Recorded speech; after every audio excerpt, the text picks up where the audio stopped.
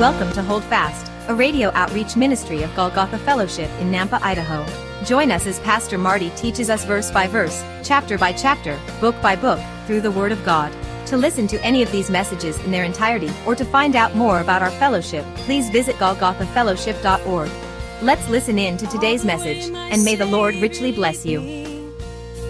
What have I to ask beside? Can I doubt His tender mercy, who through life has been my guide? And lead peace divine His comfort, through my faith in Him to dwell. But we also know that Judas did not participate. He left the table. And why did he leave the table? He left the table to betray the King of Kings, to betray God in the flesh. And that's a powerful lesson for all of us. You know, let us remember, each one of us, every believer is called to commune with our Lord. Not to betray Him in our actions, but to commune with Him on a daily basis, to love Him and to serve Him. And sometimes, you know, we act like Judas when we deny Him with our lifestyle. And it's just a challenge. Again, it's not to, you know, one of these things where you've already been beaten up by the Bible a couple times today already. I'm just getting started. But the truth is we should do it because we love Him, because we're in total love with our Savior. You need to love Him more than you love your sin. I just think that's a beautiful way to look at it. And so today, though, we're going to see at the end of the Seder meal, after Jesus institutes baptism, they're going to leave the upper room, and that's where we start today. Mark chapter 14, starting at verse 26, I'll read through verse 31. And when they had sung a hymn, they went out to the Mount of Olives. Then Jesus said to them, "All of you will be made to stumble because of me this night. For it is written, I will strike the shepherd, and the sheep will be scattered. But after I have been raised, I will go before you to Galilee." Peter said to him, "Even if all are made to stumble, yet I will not be." Jesus said to him, "Surely I say to you, that today, even this night, before the rooster crows twice, you will deny me 3 times.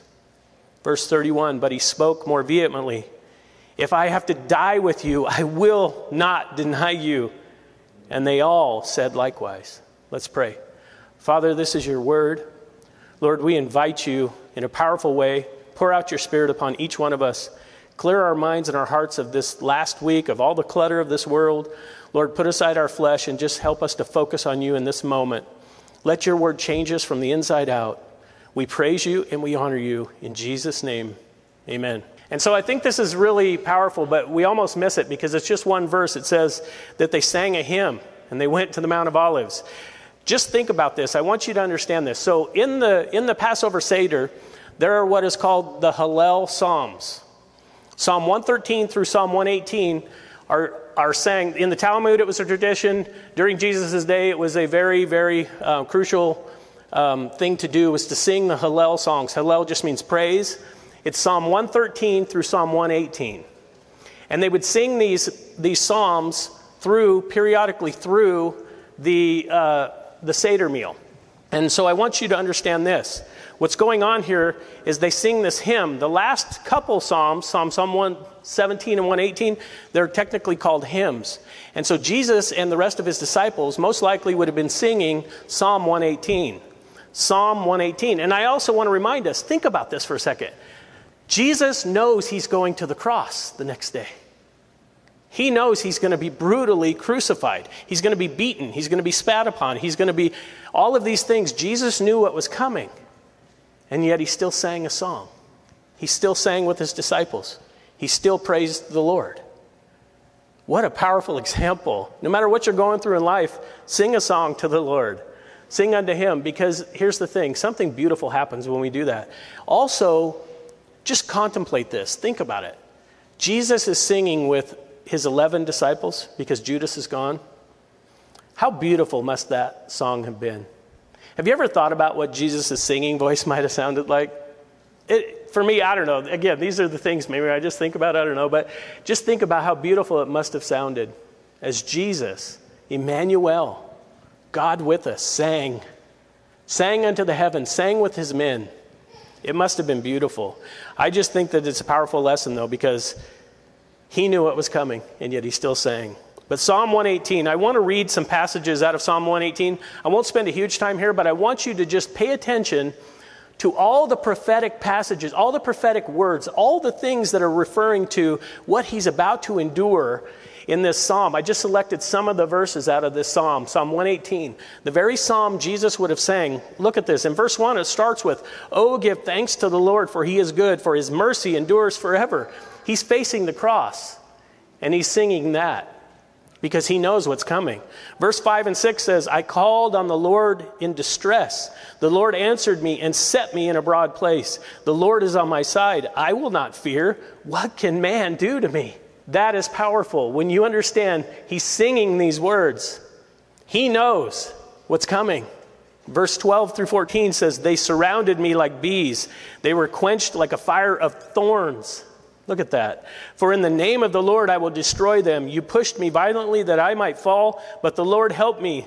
Verse 14, listen to this. "The Lord is my strength and song, and he has become my salvation." And we know Jesus, the very reason of the cross is salvation.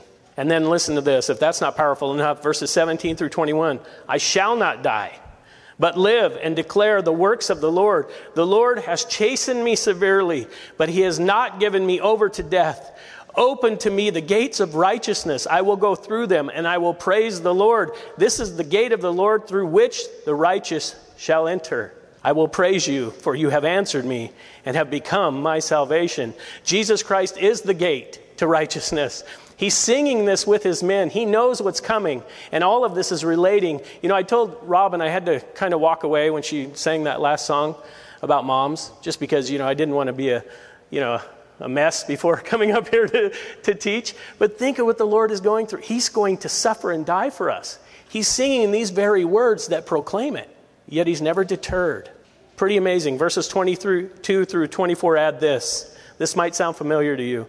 "The stone which the builders rejected has become the chief cornerstone.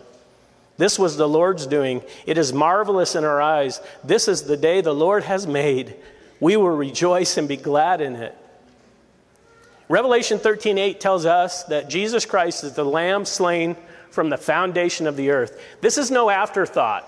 This is God's plan that's in play. This is not man. This is the plan of salvation. And Jesus is singing about it. And I love how the next passage I'm going to read to you, verse 25 through 28, it starts with Hosanna, save now, Hoshiana. "I pray, O Lord, I pray, send now prosperity." Verse 26, "Blessed is he who comes in the name of the Lord." Sound familiar? Hosanna, blessed is he who comes in the name of the Lord. He just heard that a few days earlier. And it goes on and it says, "We have blessed you from the house of the Lord. God is the Lord." Emmanuel, God with us. God is the Lord. And he has given us light. "Bind the sacrifice with cords to the horn of the altar. You are my God, and I will praise you. You are my God, and I will exalt you." When you ponder what Jesus was singing, and he understood what was going to happen, that's a powerful psalm. That's a powerful song. And he wasn't deterred. So just imagine that. In verse 14, or Mark 14, verse 26 again, "And when they had sung a hymn, they went out to the Mount of Olives." One little verse. You could spend a lot of time on that one little verse just looking at the psalms that they sang. Psalm 113 through Psalm 118. It's pretty powerful. And you go look at all the prophetic messages in those psalms, it's incredible. But then we see that they left. They leave Jerusalem, and they go down into the Kidron Valley over to the Mount of Olives, and they gather in a place that's very special. But I also want us to understand this. That day, the priests had begun to sacrifice the lamb. That day. The Kidron Valley runs between the Mount of Olives and Jerusalem. Jesus and his disciples would have walked down there. There used to be a little creek, or crick if you're from other places, or brook. You know, I have a daughter-in-law named Brooke, so that gets a little confusing. But there's this little creek that would run through that valley, and it was just a little bit of water. But what would happen during Passover, during this time, is the blood would be channeled down into that creek to flow out, the Kidron Creek, to flow out and down. So understand the picture here. The Lamb who takes away the sin of the world, the Lamb slain from the foundation of the earth, is walking with his men, crossing over the stream of blood of the lambs being sacrificed in Jerusalem. It's a beautiful picture when you understand what's being said in the scripture. When you understand the picture here, it's beautiful. And he goes over verse 27 and 28, we're going to find out. But it says this, "Then Jesus said to them, 'All of you will be made to stumble because of me this night, for it is written, I will strike the shepherd, and the sheep will be scattered.'" Verse 28, "But after I have been raised, I will go before you to Galilee." Here's the thing about that. Jesus is talking to them. He tells them really good news. Did you see the good news? Did you see the good news in there? He said, "But after I have been raised," what? "I will go before you to Galilee." There's good news in there. But isn't it human nature to just focus on the bad? And especially when it pertains to self. You know, I remember Pastor Chuck used to say, whenever you see a group photo, who's the first person you always look for? Oh, yeah, you know. You're looking for yourself. Did you have a good hair day, or whatever? Was I smiling? Were my eyes closed? Whenever things pertain to self, whenever we hear any kind of bad news, we tend to focus on self. And here is no different. He tells them very good news amongst the troubling news, but all they see is the bad news, that all of them will be made to stumble. But understand this. While they didn't hear the good news, Jesus was focused on the good news. This has been Hold Fast, a radio outreach ministry of Golgotha Fellowship in Nampa, Idaho. Thank you for listening today. If you would like to hear this message again, or any other in their entirety, please visit golgothafellowship.org. Our fellowship meets in Southeast Nampa, and our Sunday services are at 10 a.m. For more information, visit our website. Until next time, may the Lord richly bless you. Hi folks, Pastor Marty here. Thank you for tuning in. I hope you enjoyed the teaching today. It's my prayer that it's encouraged you to continue faithfully in the study of God's Word. I think it's so crucially important that these days the body of Christ stay grounded and anchored in the Word of God. As the world around us is sinking in the waves of false doctrine and the opinions of men, if you are seeking a church family, a church home, and you live in the Southeast Nampa area, I want to personally invite you. Our Sunday services are at 10 a.m. and we currently meet at East Valley Middle School. That's right off Greenhurst and Happy Valley. If you want to find out more, if you have any questions, you need directions, you want to catch up on a message, or if you have a prayer request, just go to our website, golgothafellowship.org. Let me help you spell that. It's GOLGOTHA fellowship.org. Until next time, may God bless you, and remember to hold fast.